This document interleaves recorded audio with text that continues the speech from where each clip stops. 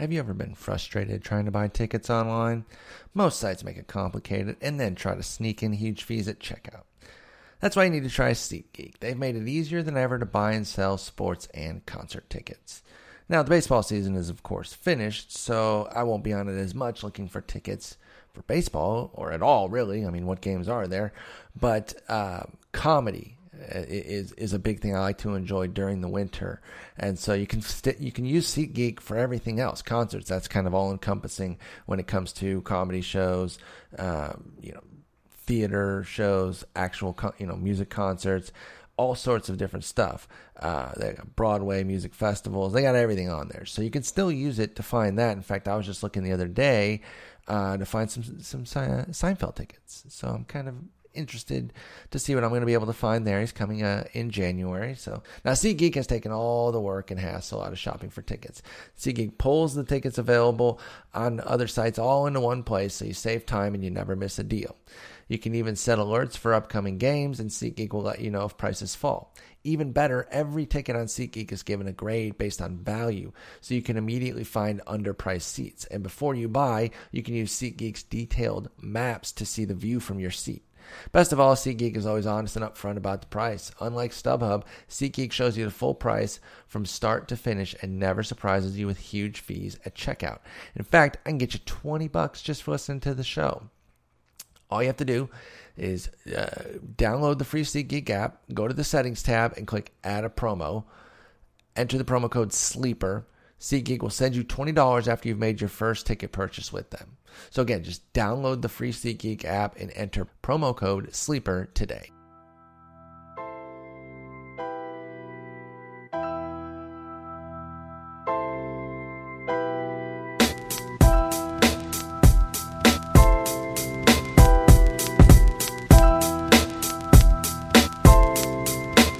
Welcome to episode 404 of The Sleeper and the Bust. It is Tuesday, November 15th. I'm your host, Paul Sporer, joined by a moderately despondent Eno Saris. Eno, how's it going?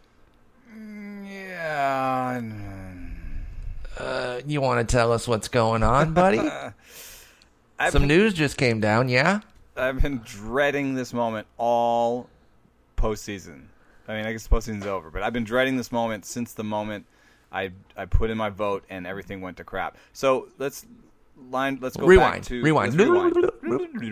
Eno, October. part of the BBWAA, yes, gets his first vote. My first vote, and it's Manager of the Year. And actually, the first thing I said was thank you, and this is great. And then I thought in my head, oh my God. And then the second thing I even said to the person who told me that I got it was, oh my God. This is terrible. This is a really hard vote. I mean, like, how you just gave the numbers guy a vote for the thing that we can't really put into numbers right now. It's very difficult to quantify, but you gave it an effort. Now let's cut to the chase here. Francona won. Francona won in a landslide, and I'm going to tell you that surprises me because this vote, as you were pointing out, goes in as all the other votes do before the playoffs. And so you might see Francona dominate and say, well, yeah, look what he did in the playoffs. That was awesome. Everyone was going crazy for him. Sure, but it didn't count. It didn't impact it. These votes were in before. He got 22 of the, 30 first place votes. You had him third. But go ahead and explain your reasoning, because I'm not going to kill you on it. I really think that these three guys, the three that were at the top. Now, here's where you might got, is it was Francona, Bannister, and Showalter as the top three, and your top guy wasn't on those top three. Yeah. Well, see, if you give a numbers guy something that you can't put in numbers, what are they going to do? They're going to try and put it in numbers anyway. We're going to make up a number, exactly. Yeah. So what I did was look around for the best manager metrics we could find. There are very few of them, and they're hard to come by because it's a very hard thing to study. You can't, for example, just say, the Orioles, for example, they were way better than they're projected to be. So let's give all that love to Showalter. The problem is that you have the players that played on the field. We have guys like Michael Givens who outperform their projections. We have Manny Machado going ham on the league. So that sort of thing is still on the players. So I don't really like doing that. It also has a lot to do with health. If you could have a certain projection, and if everybody stays healthy, you beat that projection. So that's sort of what we saw with the Mets when they made the World Series. That all their young pitchers stayed healthy. It's not something that you would normally project. So, we have you have that to think about. And so what I found were numbers for how well do you put your best relievers in the toughest parts of the game. So how well do you leverage your best relievers? How well do you put your best hitters in the best lineup spots? So how well do you optimize your lineup? How rigid is your bullpen situation, and how fluid is it? So there were these numbers that I came up with, and I put them all in there and averaged them out, and Farrell came in the top. John Farrell from Boston came in the top. Now, I'm one of 2 people who voted for him, and now there are people who are a bit flabbergasted. I think maybe he's not super popular in Boston. I don't know. I'm not reading Red Sox news every day. So, and I will kill that word. Okay, I'm going to peel the curtain back because this is take 2, and you literally did the same thing. You said honestly and then scolded yourself. It was almost as if you wanted to make sure we did a perfect recreation, and it was completely natural because you hit the honestly button again. It's too good. It's too good. That button. Don't worry about saying it because we want you to be honest. Right. But dishonestly, go ahead and tell us. So anyway, I came up with Farrell first, Showalter second, Francona third. I did look at it a little bit and say, maybe this still isn't comprehensive. We haven't figured out how to evaluate managers. Maybe I should move a guy around. And I thought about moving Francona up because I think he's a very good manager. Mm-hmm. And so then I thought, well, I'll do that. But then I thought, well, if there is you could give a little bit of credit to Showalter for them overproducing. You don't want to give all of it, but you can give a little bit of credit. So if he's in second and you might want to move Francona into second, well, Showalter did take, his guys pretty far. And for a lot of people, the narrative here is that Francona took this ragtag group that wasn't that good into all the way, to the World Series.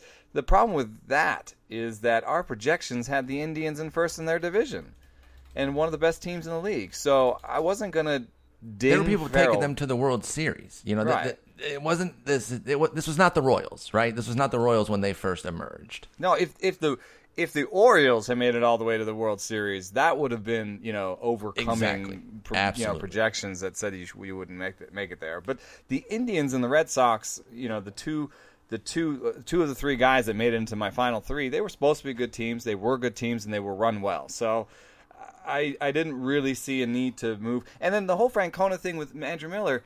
Yeah, Andrew Miller came over. He was like pretty conventional before Andrew Miller came over. He had Cody Allen and he had Brian Shaw, and he found his way there. And that's what he did. He didn't really, Cody Allen wasn't coming in the 7th inning, so so that he wasn't that amazing or different until he got Andrew Miller, and then. For me to move him 2 spots up into the first spot would have been to basically give him the award because he didn't make Andrew Miller his closer. That would have been. I mean, that would have been the reasoning. It's like, well, but I think Cody Allen's pretty good. So here's the thing. Let me ask you this: Andrew Miller like the closer every day in New York? I mean, give Joe Girardi the award then. Exactly. If their second best reliever is Dan Otero, not even Brian Shaw. Let's get rid of Allen and Shaw. Andrew Miller's the closer, right? This is facilitated, and I'm not trying to take the credit away from. Tito said it too. Tito knows that you need a flexible guy like Miller. Honestly, Miller gets the credit. He's the guy who says, "I will do anything," and it wasn't just lip service. He literally meant that I will do whatever it takes. I'm unconcerned about saves. It's Andrew Miller. What's that? My manager of the year is a write-in. It's Andrew Miller. It's Andrew Miller. He's so selfless. I had to give him the first place vote. But yeah, so, you want to be careful divvying up the credit properly, like you're saying, and it is difficult to do. I don't envy you on that one because, like you said, numbers folks trying to make sense of a manager of the year ballot can be trying because, like I said, Farrell didn't even make the top 3, and yet I don't think there's anybody ahead of him where I'm like, that's crazy. There were 4 guys jumbled together there with Bannister, Showalter, Farrell, and Francona that you really have a tough time kind of splitting hairs on. So don't beat yourself up over it, honestly. I really don't think that you're out there making a bad vote. I think there's some. I argued today in my response saying, well, maybe I screwed up, but also, what we've been talking about, how much the postseason sort of showed us about these managers. Maybe we could vote for them later than the rest of them, because the player awards, we really want the entire body of players to be eligible for the award. But we voted for 68 managers of the year, and only one time did we ever put in a manager that had a losing record or was outside of the top 3. And right now, outside of the top 3, you're basically in the playoffs. You know what I mean? It's like exactly. So I completely agree. We're normally voting playoffs people in, and so let's see them in the playoffs. Let's get more sample. Let's see what they can do. So, and that's where they get a chance to shine anyway, right? Maybe it would be overly influenced there. You'd have to be careful on that, where people would just say, oh, well, Francona got all this love. He's automatically it.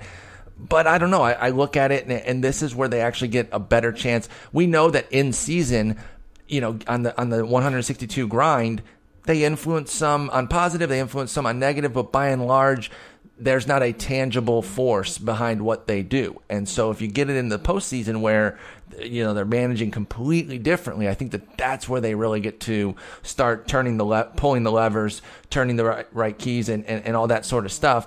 I would not be against making the manager of the year vote come in after the playoffs. I really wouldn't. Yeah. All right, we got to move on though.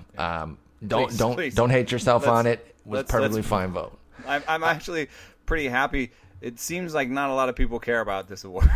You got to be hidden on your first one. I'm kind of monitoring Twitter, and there's like 2 people who've called me an idiot for not putting Bannister higher or not putting Bannister on there, and 2 people calling me an idiot for putting Farrell first, and 1 person asked me for my decision.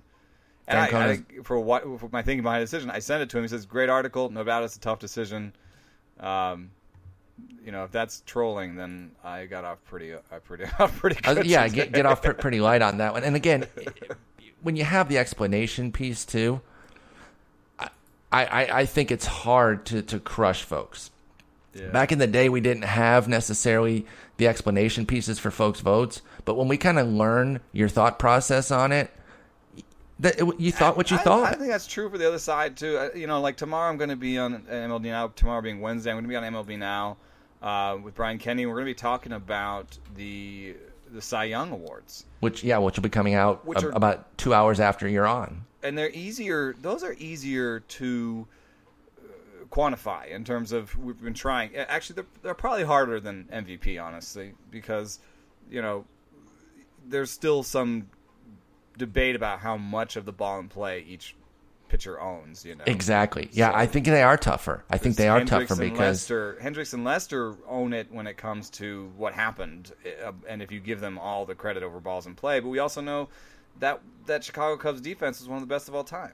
It really was. They had 5 guys in like the top 9 of BABIP or something. I mean, maybe not 9. I think it was maybe even just top 20, but still, all 5 in the top 20 on BABIP, and several of them on left on base rate. Those 2 things go hand in hand because that defense was so great, and that's why you got to be careful going forward. But this is backward looking on a Cy Young situation, so I'll be interested to see y'all's conversation there, because you have a similar thing with like a Porcello. He kind of had a similar deal where he wasn't necessarily the overly dominant guy. It's not that Boston's defense was quite as good as the Cubs, but it was more of a contact control situation for Porcello than it was the dominance of like a Kluber and a Verlander. So I'm really excited for both of those votes. By the way, just saw that Dave Roberts got the NL. That's a little bit of a surprise.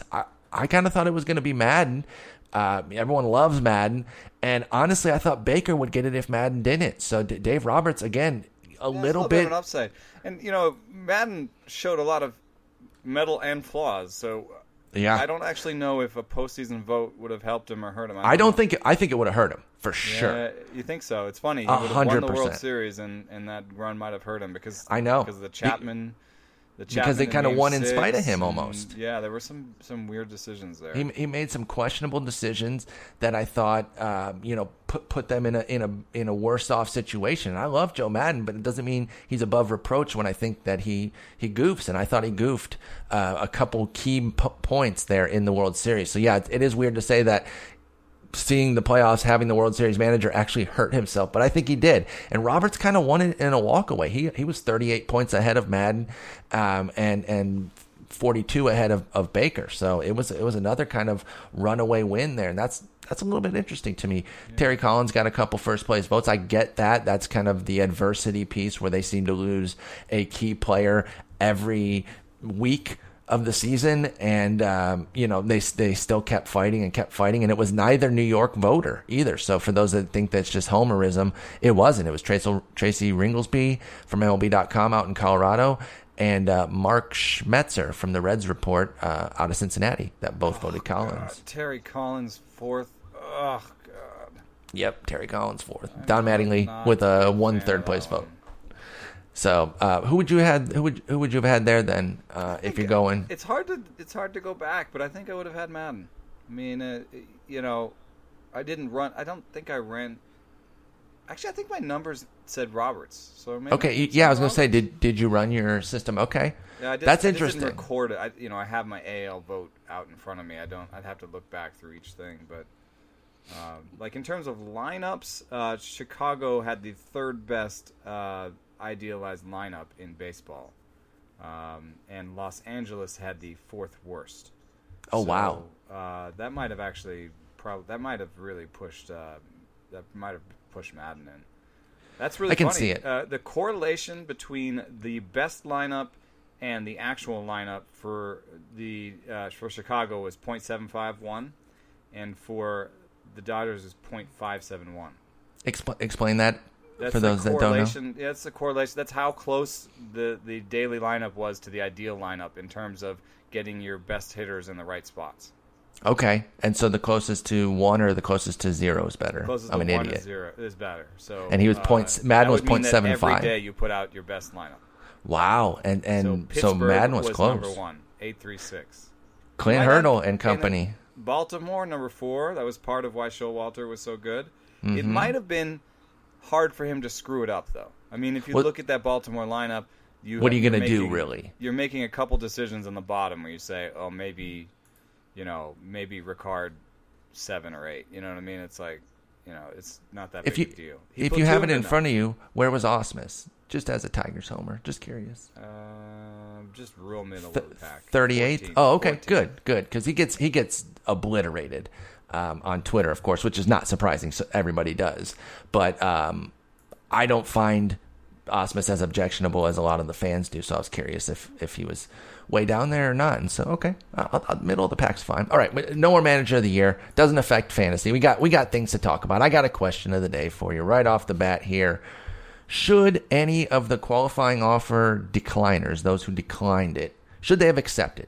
Do you have anybody of the, I think it was 15, maybe not that many. I think it was maybe 12 who didn't and 2 who did. We'll get to the 2 who did. But of those who didn't, do you think any of them should have accepted the $17.2 million?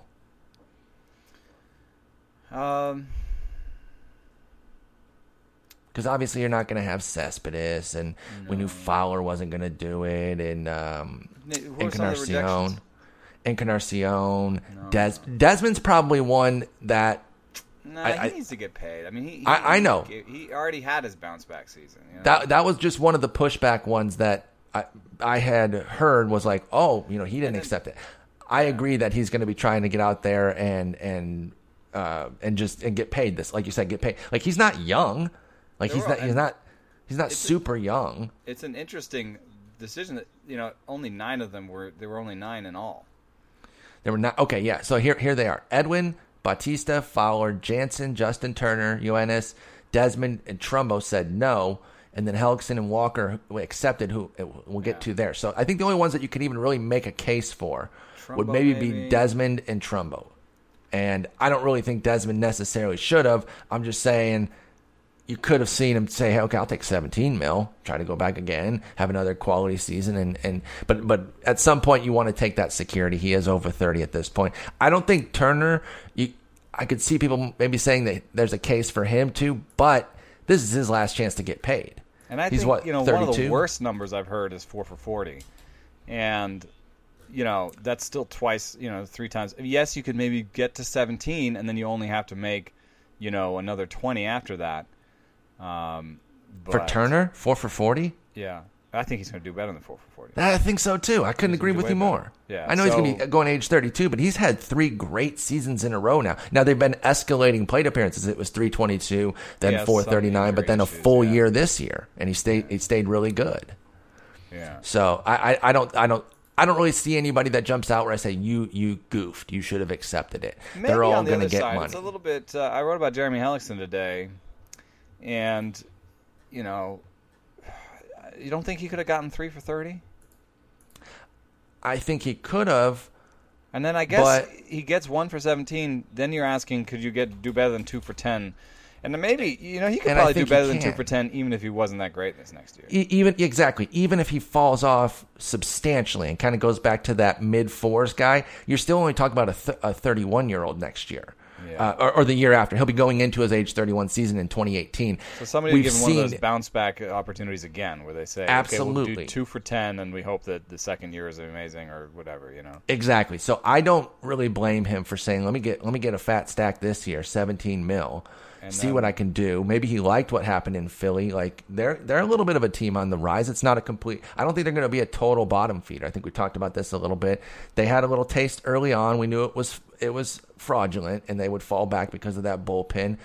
But he was part of them kind of staying a little bit not competitive in terms of piling up W's, but they weren't always the walk away or the walkover of a 3-game set if you ran into the wrong pitchers against them. If you were running into Nola, Velasquez, and Hellickson, that was going to be a 3-game set that you were going to have to battle through. So he had a pretty good season with them. I don't blame him for taking it, especially the way you kind of map it out.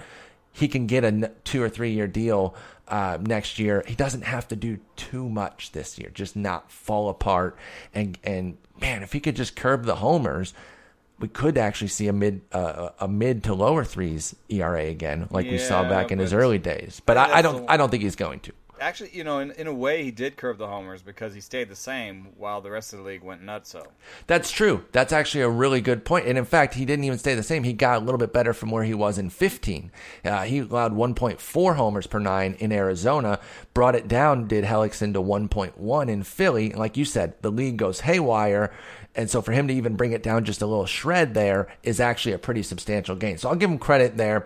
I do think this 3.7 area, 3.7 to like a 4.10, I think that's the range that you're living in. But if you're getting 180 plus innings of that, that's pretty good for a major league team. What is his fantasy outlook though? Like, is it NL only? Are you even interested in NL only? How do you value Jeremy Hellickson as a Philly next year? It is funny. We were talking about this earlier in the season where we said, well, he added this cutter, but the cutter sucks. Exactly. And, why would it do all this? So I did look into it a little bit further, and in a piece for Fangraphs, it was asked basically, did Hellickson get better last year or what? And so, I did look at that cutter, and the cutter is bad for whiffs. It gets almost half the whiffs of a regular cutter. And it is bad for ground balls. It gets almost half the ground balls. I mean, he's a fly ball guy.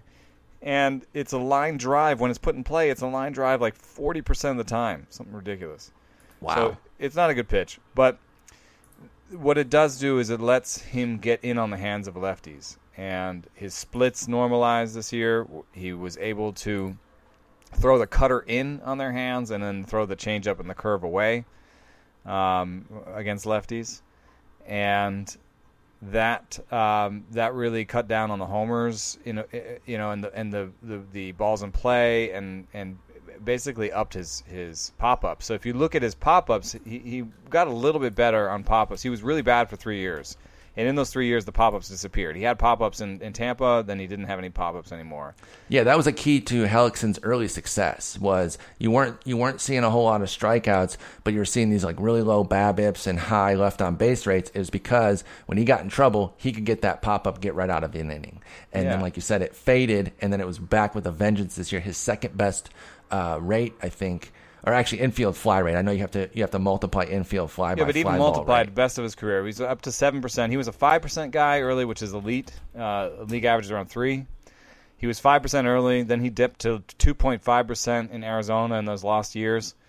The last year, even in Tampa, I think, and then this year he's back up to 7%. So that was a really great bounce. But the thing that was really funny is against right-handers, his pop-up rate in the bad years was 2.8%, which is pretty bad. But in the good year, this year, it was only 3.7%. So against righties, he's a little bit more traditional. He's got the changeup, he's got the curve, he tries to strike you out. He gets a few pop-ups, but not an amazing amount. But with the cutter, he more than doubled his pop-up rate against lefties. So he went from like 2.3% to like 6.5%. So there was some value to the pitch. Yeah. So he gets a lot of pop-ups from lefties on that. It helps iron out his splits, his platoon splits, and so now he's able to get guys with both hands out. There was a little bit of an injury issue late in the year, and I think that if we want to make him better next year, then one thing could be a couple more innings. He hasn't hit 200 yet, and 189 actually tied his career high. But when there's no time like the present. It's like maybe no time like the present for Hellickson to finally eclipse 200, and he could. He's gonna be 30. It's not like he has a bunch of 2 digits on there. It's not 80s and 60s. It's 189, 177, 174. The lost year of 64, Anderson. 146, 189. So he's not Brett Anderson. Exactly. It would not be out of the realm of possibilities to see Hellickson drop a 200. And if league-wide homers, chill out a little bit, then maybe he doesn't get projected into 1.33 homers per 9. Mm-hmm. And then you're talking about a guy who can have basically do what he did again. Maybe like a slightly higher whip. But remember, his BABIPs are supposed to be low, and he doesn't walk guys. So, when he was better early on, he did have 1.15, 1.2 type whips. So, I think my personal projection for him would be like a 3.9 ERA, 1.2 whips, just slightly better than what the projections show. Because I'll give him his BABIP on those pop-ups. I like adding that mediocre third pitch, fourth pitch, and I'm willing to give him a little bit of the benefit of the doubt. So I'm with you. But that's still not amazing. That's that's not really mixed league. No. Are you someone that is going to tab him for a few bucks in an NL, though? Are you even going to put a star? Or is he just going to be on your list, and if you get to a point in an auction or late in an NL only, you'll say, fine, give me Hellickson. Like, do you take those innings eaters, or are you always looking for the real upside when you get to that mid to end point of your rotation? And let's talk like NL only 10-teamer. I usually don't buy these sort of boring veteran guys, but I think of maybe like last spot on my 15-man bench. If everyone else is going for prospects that might not even begin the year, Mm-hmm. Like, I love Brock Stewart. I'd love to have Brock Stewart and Jeremy Hellickson on like a draft and hold type situation, where I can use Hellickson for the innings, but Brock Stewart is there for the upside. That sort of deal. Yeah, I think that's a really good point. By the way, we're going to eventually have to talk about Brock Stewart, because you made some interesting points about him out in Arizona, and I've already got a little note here on my whiteboard to follow up on that. So look for some Brock Stewart talk down the line, folks. Had some interesting things to say about him. Could be one of Eno's next sleepers. The other guy to accept the qualifying offer, though, was Neil Walker. I don't have an issue with this one either. This one totally makes sense to me, especially he's coming off of a back surgery. Could he have gotten maybe a 3-year deal? Yeah, I think he could have. He had a really good season. By the surgery, absolutely would have. So it would have been like 3 for 30, and this is exactly a guy who's a little bit closer to doing better than that. So can he get 13 after this year? I think, of course, he can. I'd honestly be really surprised if he couldn't. So he's going to go ahead, take the 1 for 17, hopefully stay healthy, get back, have another good season. He was really good last year with them, matched his career high in homers despite only playing 113 games. And he set his career high in 137. We'll do plate appearances, 458 to 571. So over 100 fewer plate appearances and still matched it. Part of that obviously was the league, but he just hit really well with the Mets. Neil Walker's outlook for 2017. Go ahead. Well, I wanted to just say one real quick thing about real baseball stuff. There might be a change in the CBA. So, do you think we might lose it? Yes, there's been talk that the penalizing pick will be taken away, so that the team that loses the player gets a pick that's sort of just given to them, and there's a no sandwich penalty. pick. Yes, yeah, just something like a in pick, and a they fake don't round. lose anything. So that might be a reason to take the qualifying offer, and then next year teams can look at you without factoring the cost of the lost pick. So that's a little bit of reason they can do it. Walker's actually been kind of hurt. There's like one real full season on there. Even he's eclipsed 600 plate appearances twice, but only once was it 159 games. The other time it was 151 games, and it was in 2015. And he might have even played through an injury or two there because it was his worst year. Yeah, because he really struggled for what he had established. He had established himself as better than what we were seeing there, and his skills kind of waned a little bit in 2015. Did Neil Walker? So it was nice to see him surge back this year. But then the injury hits. He has to go with back surgery. I don't think it's expected to cost him any time. But I totally understand coming off of a back surgery why you would just take this and regroup. So I think I'd be interested in him. Okay, is he a... I mean, I just think it's going to really tank his draft day value. Well, you also have to factor in second base is super deep. I did my early top 15 for second base. He didn't even make it, and it was really nothing against him. Second base is really deep. So if you factor that in, plus a flat-out reason for people... Kind of 13, 14, 15 guys. So the back end guys were D. Gordon, Javier Baez, and Dustin Pedroia. Jesus. And then the five more I didn't do write-ups on them. I just listed five more. Joe Panik, Ben Zobrist, Starlin Castro, Devon Travis, and Logan Forsythe. Okay. I'd throw Walker in that mix. Walker's in that group. I only did five. If I'd have done he's equal to that. No, I only did five, but he's right in that grouping. Well, I mean, just when you started naming those, I'd probably take Walker over Panik. I love Panik. I think Panik's going to get back on track next year. I think his injuries impacted him. He got going once he got back healthy. Give any power or steals, so it's you're not going to give any power or steals. No, don't dispute any of my picks. No, I'm kidding. You're out there watching Panik more. I guess I don't know. I did the baseball. HQ. No, he's a good player. It just seems more of a deep league one where I see Walker as kind of fringe, useful in especially because now when you get down to 15, you can actually get some MIs there, right? So 15 team MIs. So. Absolutely. Let me ask you this on Walker. Let's give him 140 games. So not quite back into the 50s, but better than what he's been doing for most years. Because since the 159, 129, 133, 137, 151, 113. So 140 would still be one of his higher ones. We'll say that. 275, 25. Okay.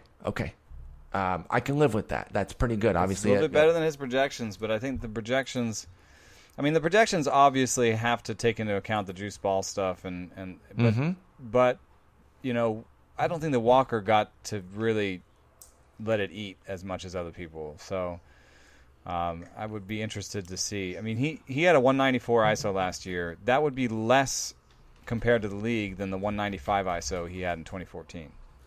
Because in 2014, the league-wide ISO was lower. So, And that season was cut short by injury, too. He was having an amazing year that year and ran into injury. So it seems these two huge years that he's had have both run into injuries. I won't get Baez. Who are some of the other... Give me that group again. Oh, okay. So that was the extra five that you said he'd be above. Panik, Zobrist, Castro, Travis, Forsythe. But then Pedroia, Baez, D. Gordon, Jonathan Scope, and then I got your boy down there, Rugi Odor. I think we see a little bit of a fallback from him before he kind of emerges in his mid-20s. A little nervous about that, KBB. I think it would be really fun to have, it won't work, but Baez Walker as my MI combo. I think that could work. I mean, so the way I would look at that, if you were going to make that plan, you're going to have to overpay a little bit for Baez, but you're making it up with Walker, right? Because Walker's going to cost less than he should. Baez is going to cost more, but you're gambling that maybe he comes quicker with the development, because I still think there's development issues similar to Odor with Baez, and we haven't even seen a 33 homer season from him. We saw in the World Series what the downside of Baez, and I know it's a small sample, but that's what can happen. You go 5 for 30 with 13 strikeouts. When he starts trying to let it eat, he lets it eat a little bit too much, and he starts corkscrewing himself into the ground, does Baez. But if he cuts his strikeout rate down to like 20%, plays a full season, all of a sudden there's a path to Baez busting out. So you're paying for that a little bit on the front end. I think you get it back with Walker, and you kind of figure it out with those two. I actually kind of like that plan, and I do think you could make it work, if you're willing to pay the extra for Baez, knowing that you're going to get it back with a later pick 3, 4, 5 rounds later. It's just that combination of it's just that I like that combination of sort of upside and veteran. It's and you probably, if you do draft Walker, you kind of might need to have another. I think you want to. You want a plan, like and you can get one. Scope Walker is similar. I love Scope. They're both like, there's a lot of power there. I think what I'm saying is I would wait on MI. I think you have for to a decent amount of time, and then try to jump in and get two. Because I see a decent amount of upside. Scope could figure it out a little bit. Walker could be healthy for a year. Maybe he's fixing something that needed fixing for a long time. Recoveries from back surgery are terrible. We don't know what they're going to be, but sometimes they're okay. Sometimes it fixes something that was hurting. Exactly. I'm fully with you on waiting. Walker in the 20th round, and Scope in the 15th or something. Maybe get my young guy early, but make him later on compared to other guys, and then get my old guy a couple of rounds before the end. I mean, obviously the front end second basemen are worth it. There's nothing wrong with paying for Altuve, Turner, Cano, Murphy. But depending on how you're building your team, and I think MI is one of those things that sometimes people sort of jump for us and they're thinking, oh, MI, so makes it shallow, but it's just not. It's just not this year, because shortstop also second base and shortstop were the positions that saw the most growth with the home run surge across the league. They really benefited the most. They did. They really did. It brought them up, and then there's a lot of not utility men, but guys who've been moved around a lot, and like a VR type. Mm-hmm. It's like it looks. He's got short and third eligibility. Right. It does weird things to position eligibility, to basically our idea of replacement level and position scarcity if you count VR as a third baseman and a shortstop. Exactly, and Manny Machado counts at both. Obviously, right. That's so on you the, really the should front count end. those guys only at their most difficult position, which I think makes third base a little bit more shallow than we think, and makes the middle infield deeper, because we've seen these guys get moved into short and second. I think a little bit more than we have seen in the past. I agree. Let's move on to some other moves here. We got a few other small moves that we're going to talk about, and then one rumor that's breaking my heart, but I knew it was coming, so it's all right. Danny Valencia, a guy we have talked about here out in the Bay Area with you. Speaking of third base, he gets moved out to Seattle, where he's going to get a clear path to a lot of playing time. It looks like. He was traded from the Athletics to the Mariners. I think the piece was that the one where Vidal Nuno? Was that Vidal Nuno going back? Blackburn. Paul Blackburn. Paul Blackburn. Yeah, the Nuno deal was something else. That was not a couple projected weeks to be ago. much. Nuno got traded? Yeah, Vidal Nuno. God, what was that trade? Because Jason called it. There was a small deal that they did. Who did they get? I'm going to look it up. It doesn't matter, but I'm going to look it up just because I need to know. Not Steve Cishek. Oh, Carlos Ruiz. Where did Carlos Ruiz go? Oh, the Mariners. Yeah, that was Mariners-Dodgers deal. That was back when we were in Phoenix. So yeah, they've made two additions here. A little bit of a damper on Zunino. Well, Zunino puts a damper on Zunino because he sucks. Okay? Zunino does all the dampening. He wets the blanket himself. In Arizona that Dan Vogelbach is not ready to be a major leaguer. Correct. And that might be true, Danny Valencia becomes a really interesting first baseman there. bingo, because we've now seen 2 seasons where he's actually figured out how to stay afloat against righties. And now 2 years ago, he was actually good against them. In 2015, it was like really kind of strange. He had an 881 OPS. We had never seen anything like that. But even last year, falling back to 742, that's good enough for what Valencia does against lefties. If he can just stay afloat, because he has a career 682.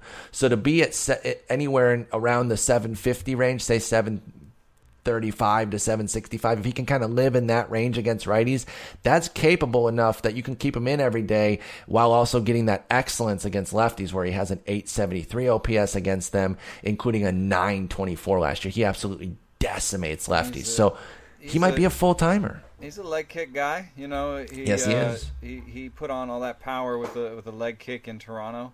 He gonna leg kick Billy Butler right in the dome. Then there was a little leg kicking going on there. They're both gone, by the way, now. After that little dust up, now they just both out of there. House. Just clean some house. All right, so 18 homers last year, 17 this year. He could do it again. The only thing is, I mean, everyone calls him a clubhouse cancer. So how long till? I mean, really, if you look at it, he hasn't managed 2 straight full seasons with a team since the Twins. You know, he got cut from a team when he had a 506 slug. Yeah. He was cut from Toronto with a 506 slug. Yeah. So that's a risk. But I think you want to buy him, because especially since 18 homers doesn't mean what it means anymore. You don't need it in a mixed league team. I really like him as like a 3 to 5 AL only. Yes. Because at $3 to $5, if he gets some part-time work, you're okay. If he gets like benched or demoted or something, then if you can like move him around and hide him in some places, he has some position eligibility. You move him around. You're not spending too much, and you have the upside of getting like a $10 player out of it. He'll have third and outfield and earn first base, obviously, in season, because that's where he's expected to play. He's better than a $1 player because agreed. He's going to have probably a job. And even if you're having early ones, I think it's still worth betting on him because it is early in the offseason. They might do something, but they have a little bit more of a glaring need in the outfield. And I think Valencia might play there some, but I think they'd rather sign an outfielder. Huh? Oh, you think Valencia might get some outfield? Maybe he might play some. Okay. He played some outfield in Oakland, but I think that more likely they're looking to buy. It's easier to buy an outfielder, I think. Mm-hmm. The first basemen are either crappy or they're studs. And you're not going to buy one. So I don't even think there was a free agent. Edwin. And they're not going to sign. And they're not getting Edwin. I don't think they're signing Edwin. It's just not that. It's just not it would be so superfluous. It would make really no sense. I'm not saying they don't have the money to do it. They've made big splashes before, but this is not the time to make a big splash on Edwin Encarnacion for them. And then you're playing Valencia and Seth Smith as your corner outfielders. Oh my God, that's 2 statues. That's terrifying. 2 statues. So I think they'll want a little bit of. They also have shown in the past they like defensive flexibility, position flexibility. Valencia will play some of the outfield for them against lefties in a pseudo platoon with Seth Smith. If they find a first baseman they like to play against lefties, they can do some of that. But there's still kind of a whole position left open, which would be left field, or right field. One of the corner outfielders. I'd rather put Smith and Valencia in one spot with first base. They're kind of both doing first and but not like 3 positions. I mean, Ben Gamel is starting every day, so I think I think that alone, the fact that Ben Gamel is listed as their number 1 left fielder, says they're going to get an outfielder next. So. What about someone that we saw, Tyler O'Neill? How quickly can he arrive in the majors and start doing some damage? I don't know how much AAA he had. We saw him in the Arizona Fall League.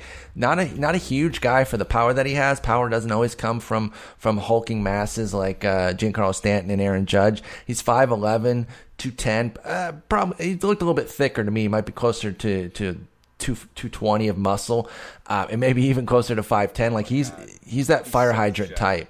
He's absolutely ripped. His dad was a bodybuilder, so he actually has this like weird body, like the way he holds his body. It's not like a meathead, He actually has some grace, I would say, and I heard someone in the crowd say like a dancer. Oh, that's interesting. And I actually was like, yeah, that's what it is. He had a huge season. He didn't even touch AAA, by the way. I should mention on Tyrone O'Neill. It was a full season in AA.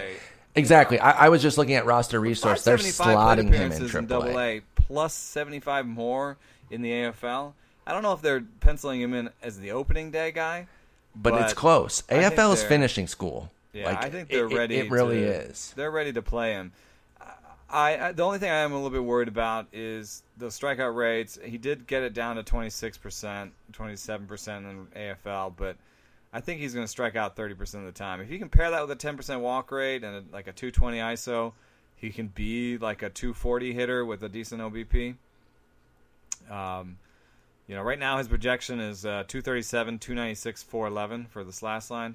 I think I saw enough out of his play discipline that I'll pump up that walk rate and make him like a 240, 320, 420 kind of guy. Okay. That's pretty good, but that's still a little bit more. I mean, it's not top 10 prospect kind of guy. I think he gets at least. I think Tyler O'Neill gets a month in AAA, and so I'm with you that I wasn't bringing him up. Yeah, it's not to dispute like the outfield signing. They buy like a Peter Borges or. They buy like a dude to stand out there for a while, and if they're good, maybe they hurry up O'Neill. If not, could they bring back Goots, Franklin Gutierrez? Yeah, that might work. I mean, he's older. He's a clubhouse guy. He's not really a everyday guy. Let's see what Gamel's handedness is. Gamel is a lefty, so you could do Gamel. It works. Gamel Goots. Gamel Goots. I like Gamel Goots. Sounds like something I should put on a sandwich. Oh, did you get it with Gamel Goots? Nah, dude, I can't eat that. I'm allergic to it. Oh, okay, that sucks that you're allergic to Gamel Goots. It's so good. All right, let's move on. Kendrys Morales going to Toronto. I mean, listen. This doesn't spell the end of Edwin or Bautista. They were never coming back. I didn't think, especially both of them. Maybe they sign Bautista. I don't see it. I think they're moving away from both those guys. They're going to figure out kind of the next wave. It's not that they're not still competing. Obviously they are in Toronto, but I think that they believe that they've got pieces with Donaldson, Tulowitzki, Russell Martin, Travis. They got a top of their order all set. Now Morales comes in. He's going to be the full-time DH. He had a pretty solid season. Since he's gotten healthy and gotten back on kind of a normal schedule, because remember he had that one season where it was the qualifying offer, I believe, that ruined his season and left him out there forever. And it was just a wash away 2014 season, 98 games of a 612 OPS for Kendrys Morales. But then last year back up at 847. Came back down a little bit to earth this year at 795, but did pop 30 homers again. Took advantage of his career. Yeah. League wide. Took advantage of that. But hey, you'll take a plus bat at DH. Any plus bat. DHs don't do what I think a lot of people expect. Like, there's not a million DHs out there dominating these days. It is a skill. I mean, we've talked about this. I've talked about this before. I've written about it. Is that there's a 10% penalty for a hitter to pinch hit, basically. And I think that there are some players who actually don't have that penalty as bad. I mean, you talk about like Lenny Harris, who's like the king of pinch hits. Yeah, he was awesome. I doubt that he was 10% better every day. I think he was just good at being his everyday person all the time. So, I think that Morales might have that. Butler might have that. It's the skill of being able to be just about yourself, no matter if you're coming off the bench or if you're playing on the field. I don't think Brandon Moss has that. He's an ADHD mofo. I would not sign Brandon Moss to be...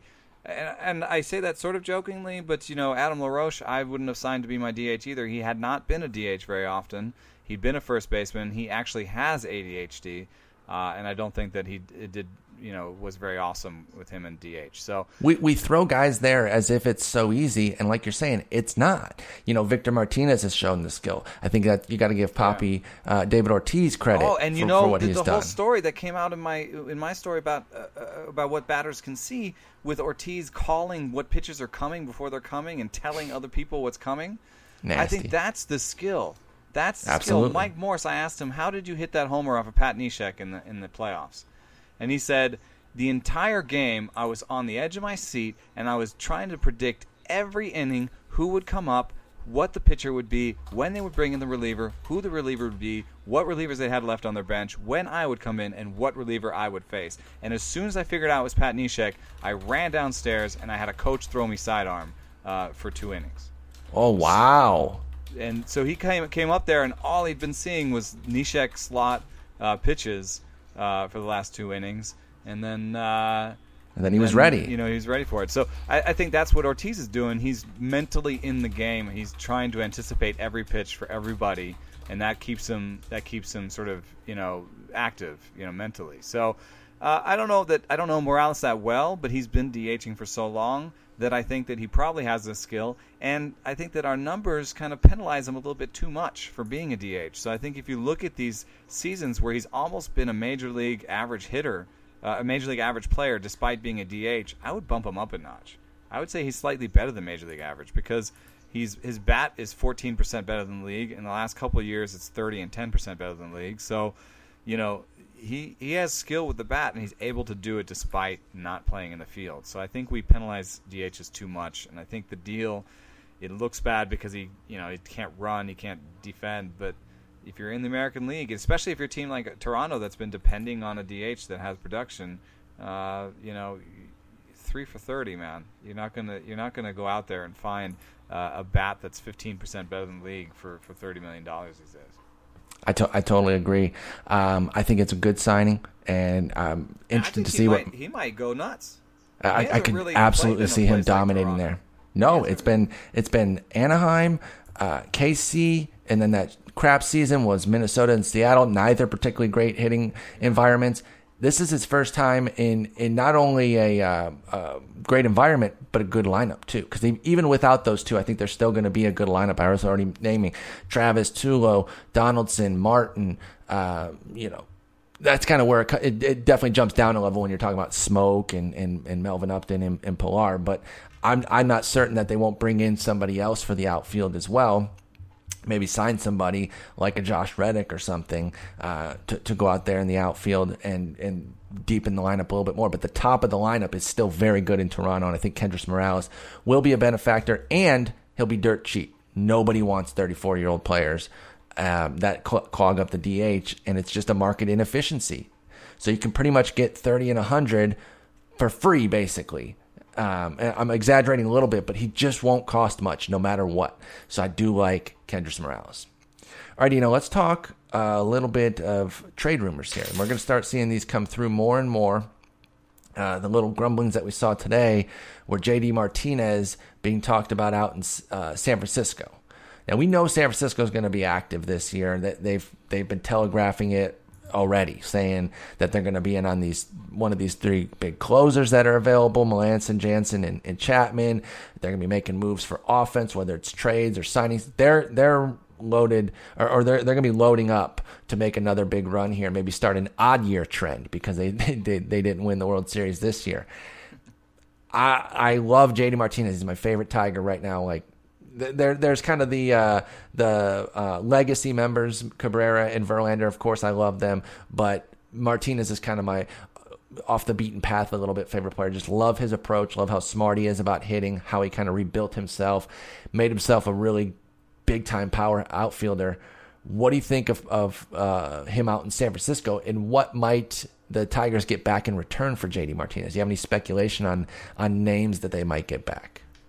I don't. It's like I just don't think they want to give up Christian Arroyo because Eduardo Nunez is only under contract for another year, and Arroyo really looks like a Joe Panic, Matt Duffy type where people are going to underrate him and he's going to step in and just play solid D and be too damn bad. You got to give him St. Louis Cardinal type player where he's got 2 wins and just manages to be good.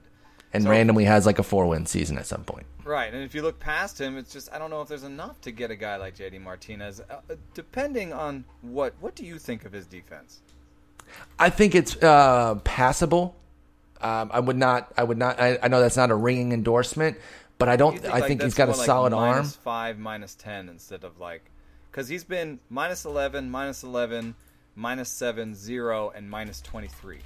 Yeah, see, the -23 kind of shocks me. I mean, I know he got hurt playing defense, but it was, the momentum carried him into the wall and he smashed his elbow. He doesn't strike me as a guy where I'm like, oh, we can't have him out there. If it gets hit to JD Martinez. That's not a Schwarber injury. Exactly. That's exactly what I was about to say. And he has a good arm.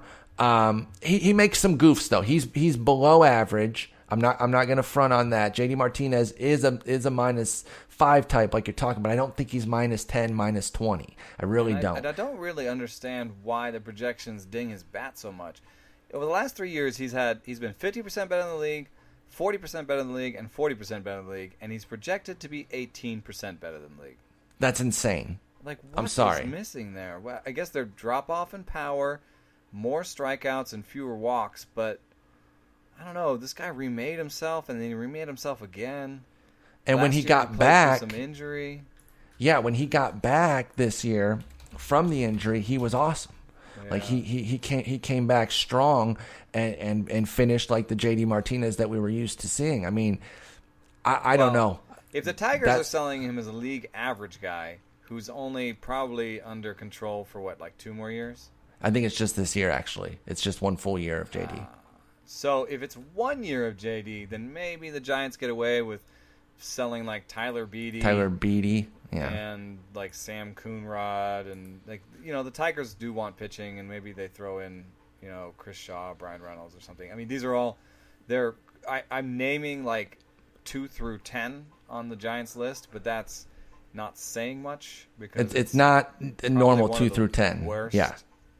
Worst farm systems in baseball. Tigers fans are used to that though, where the 2 through 10, like, oh, it's the number 3 prospect. Yeah, but it's in the Tigers system. Chill out. Yeah. Don't get too hyped. I don't know. Maybe they like some of their pitches. I mean, the Giants have a guy named Ray Black who throws 100. And the Tigers love that. Tigers love that. Listen, it's a new GM, Al Avila, but he came up under Dave Dombrowski. He's been there. This is the same. It's essentially the same regime, so you can apply the same principles.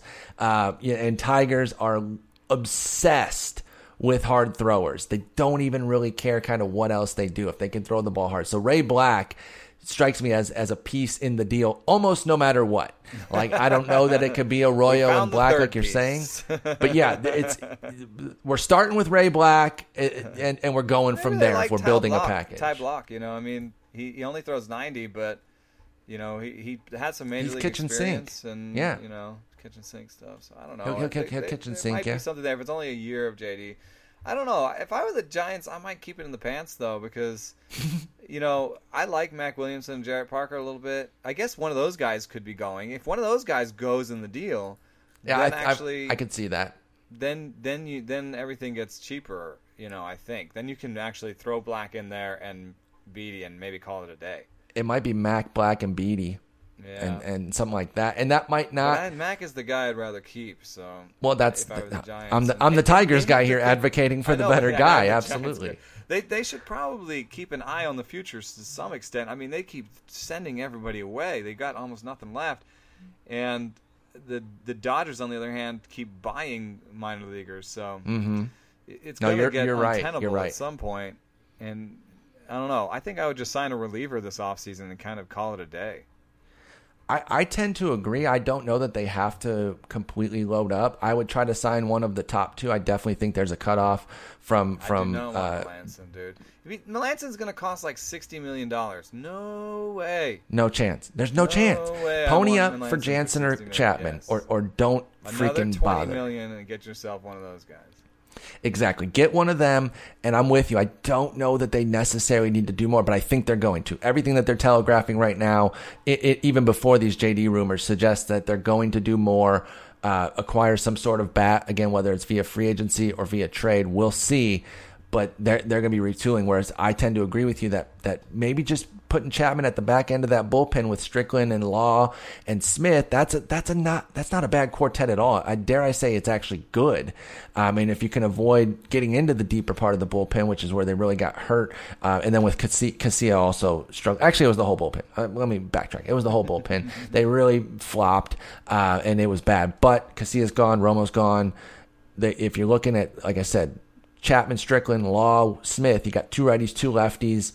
You can ride those 4, especially in the playoffs, throughout the entire playoff. Now, in the season, you're going to have to use more of a Guerin or a Contos or whatever, Albert Suarez, who has some starting experience. But and then you're looking at Bumgarner, Cueto, Samardzija, Moore as a great top 4. The lineup is solid top to bottom, even with a Jarrett Parker, Mac Williamson platoon hitting 8th. You got Span, Belt, Posey, Pence, Crawford, Nunez, Panic. There's not really a hole in the lineup. There's not too many super duper stars like Posey and Pence, probably it. Belt kind of on the cusp. But there's no easy outs either. So I'm with you. I don't know that they need to do more. Holes approach to lineups. I mean, it's definitely what the Cardinals do. Exactly. You know, no, I think it's the right way to go. You know, and who's their hole, you know, so. I think it's the right way to go, but I guess again, if you do the no holes approach, then you might get a little nervous about that Williamson Parker. You know, well, if you get JD Martinez, then you really have no holes, and you've added another star level player, power bat, into the middle of the lineup. And I think his power will play everywhere. It might be a little bit muted in San Francisco just because everybo's is, but he can hit it out of anywhere. On his projections. I don't know what. Absolutely. He's never a 211 ISO, man. It's not like he's 35, dude. He's 29. He's 29. It has to be weighing his Astros time way too much. It makes no sense to me, and though. Also, like last year, 228 ISO, so it was a little bit down from his 253, but I think given the shape of his season. And like I said, when he came back, he had, well, it was 221. Okay, so he had 945 OPS, but it was a 221 ISO. But I don't know, he hit 10 homers in his final 55 games. That's like a 30 homer pace. I don't know. You know what? Screw it. Trade for JD Martinez. I love talking to that guy. JD Martinez is awesome, dude. You would be able to talk to him regularly. That would be great. That would be one great thing. Like I said, I've kind of resigned myself to JD being traded because they can get something legitimate for him, and he only has a year left, and they are looking to more of a rebuild than just a retool now. They do kind of realize that they got to start making some moves to avoid really sinking. So I get it. I'm not sure that Verlander or Miggy's going anywhere, but I definitely feel like JD Martinez is going to be gone. You know, we're actually going to go ahead and wrap up. We had a little segment on some pitchers that we were going to cover. I'm going to save it for next time because we ended up talking a whole lot about those qualifying offers, a little good discussion there, and these moves kind of got us through a full hour. So we'll go ahead and wrap it up here.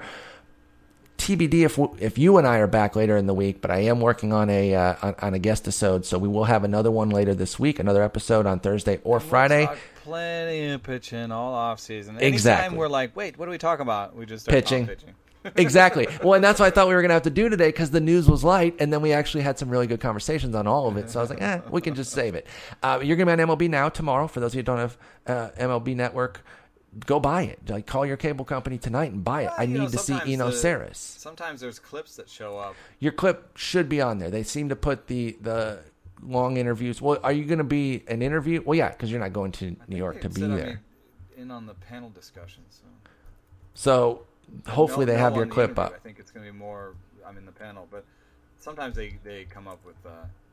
Sometimes things come up and they make little clips of them. You better believe I'll be looking for the clip, and if so, I'll tweet it out. But I'll be watching. It'll be great. And again, you and I will figure out what we're doing later in the week, but there will be another episode, and then Jason and I back on Sunday. Eno, great talking to you. I'll talk to you later. Thanks for listening.